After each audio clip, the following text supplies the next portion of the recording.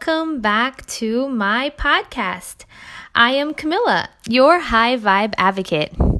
Give me 15 minutes and I will give you a high vibe world. Hope you are all enjoying this gorgeous weather that we have been having. Well, at least here in New York. It is beautiful outside, which means I will be out there in just a few minutes after I finish this. But today, I would like to talk to you guys about fear. And not just any fear, but fear of failure. Have you ever been so afraid of failing at something that you decided not to try it at all?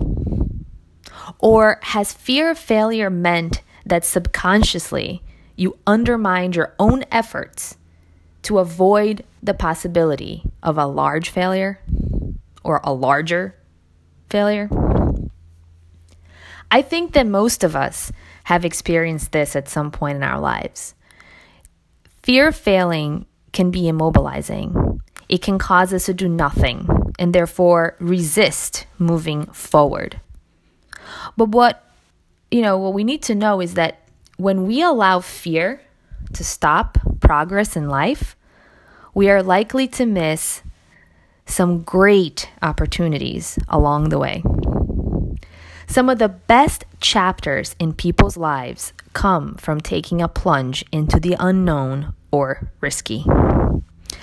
I have a friend who left her husband even though her life was comfortable because she knew in her heart that she did not love him all that much and she was living a life of just pretending or attempting to see it as the best thing ever when it wasn't, because starting over was just too scary. And at first, when she first left him, she was heartbroken because he was caught by surprise and how he felt mattered to her, and she didn't want to hurt him. She was also terrified that at times, she was going to lose all her friends and she missed his friendship and the comforts of that life. She really missed the comforts of the life she had, and she was afraid of what the future held for her. Not to mention that in the beginning of being on her own, things were just harder financially as well as emotionally. But it was that decision of leaving him that not only led her to meet her actual soulmate, but also to help her ex-husband realize that he too had been living a lie with her, and that he too wanted something else out of life, which he was only able to get because she was the one brave enough to leave him and force him into a new chapter in his life. And now they are both happier than ever, with lives that are filled with everything that they always dreamed of, alongside each of their actual soulmates. But that could never have been achieved if they had stayed together.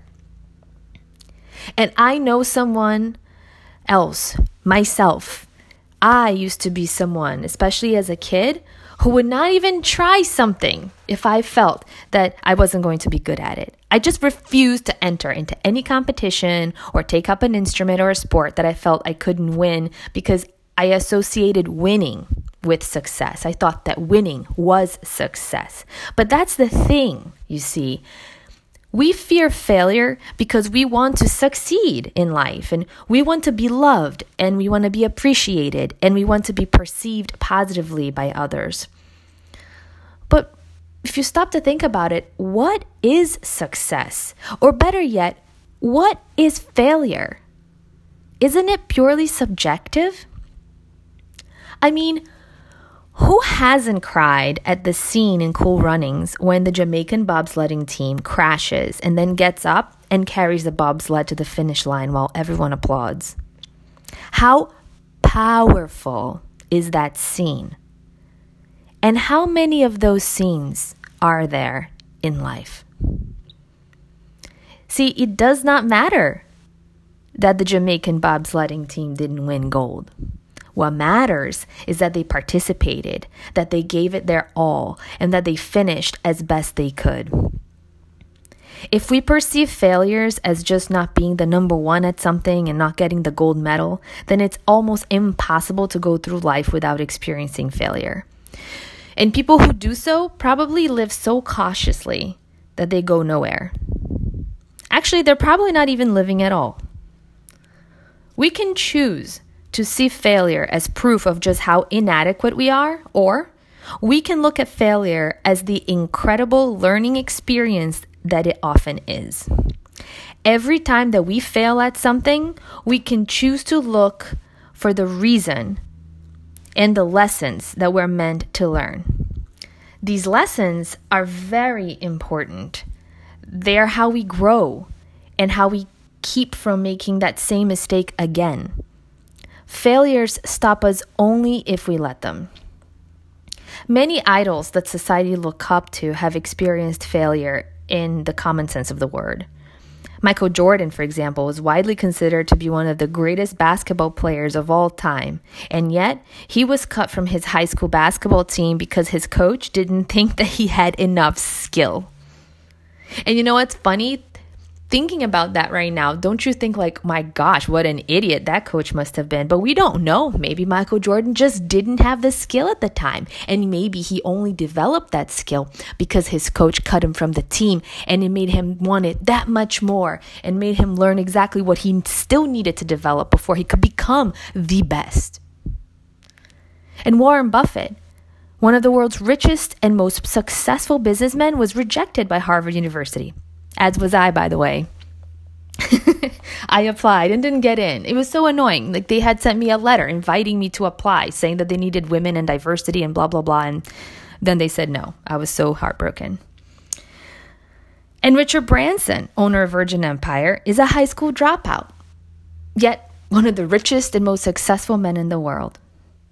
Most of us will stumble and fail in life. You can bet that doors will get slammed in your faces. And people we love won't love us back. And job interviews will go terribly wrong. And we will lose elections and we might make some bad decisions. But imagine if Michael Jordan had given up on his dream to play basketball when he was cut from that team. Or imagine if Richard Branson had listened to the people who told him that he'd never do anything worthwhile without a high school diploma. Think of the opportunities you'll miss if you let failures stop you.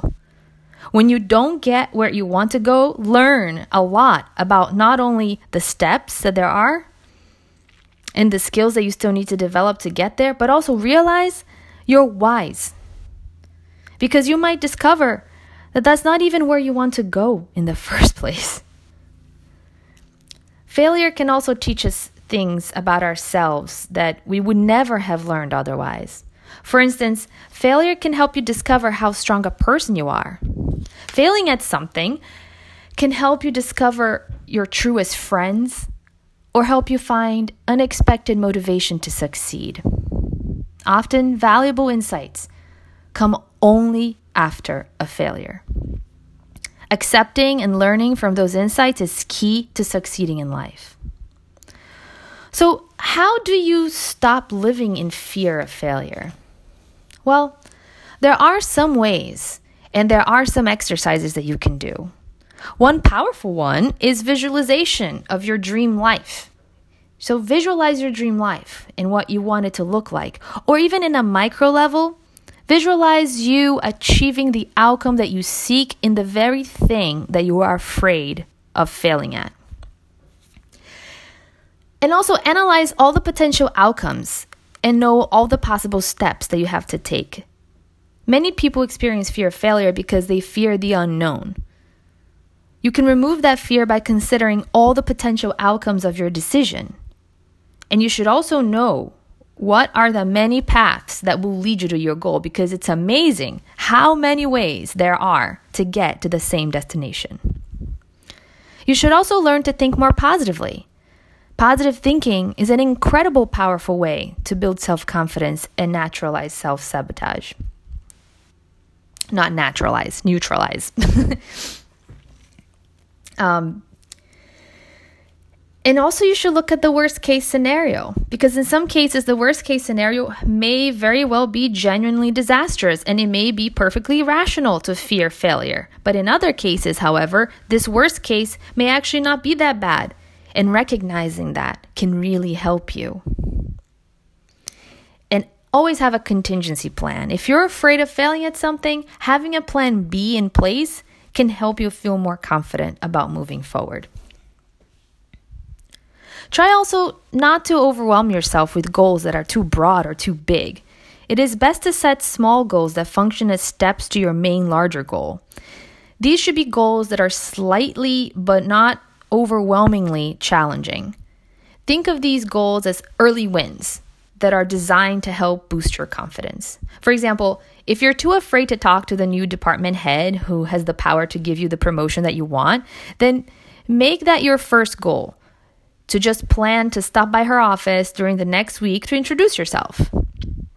Or if you have dreamt of becoming a career politician, but you don't have enough money to campaign or to move into the district that you feel you can win an election in, then get a weekend bartending position where you can make extra cash and talk to many people, getting to know the constituents and getting to know the needs of that area while making yourself a staple in that community.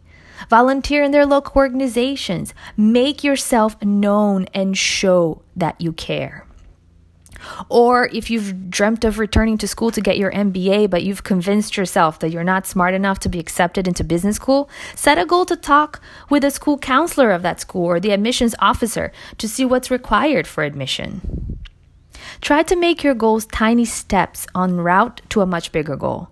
Don't focus on the end picture, like getting the promotion or, being elected or graduating with the MBA. But just focus on the next step, introducing yourself to the department head, finding a way to be a part of the community you can win an election in, talking to the admissions officer at the business school.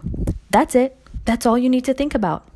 And taking one small step at a time will help you build confidence and keep you moving forward and prevent you from getting overwhelmed with visions of your final goal. It will also help you to demystify people and positions as a seven-headed monster, because many times our incredibly creative minds create an incredibly exaggerated version of the people and things that we need to come across, and in reality, they are much more normal and down to earth than we think. And follow your heart. If you're in a relationship that isn't good for you, whether that's a business relationship or a romantic relationship or friendship, get to know other people. It's not cheating to make friends and to explore other possibilities. And before you take that major plunge, you need to make sure that what you're getting yourself into is worthwhile and that there is something else that best fits what you need in life. Follow your heart, because your heart knows the path that you need to take and it nudges you to it. You will feel it more and more until you do it. And at first, that big step is so scary. But once you take it, it feels that much better. And that is all we have for today. Thank you for being here with me and for listening to me and for being a part of my journey. I am Camilla, your High Vibe Advocate, looking forward to your outreach at highvibeadvocate.com. And as always, looking forward to our next meeting right here on my channel. See you next Wednesday.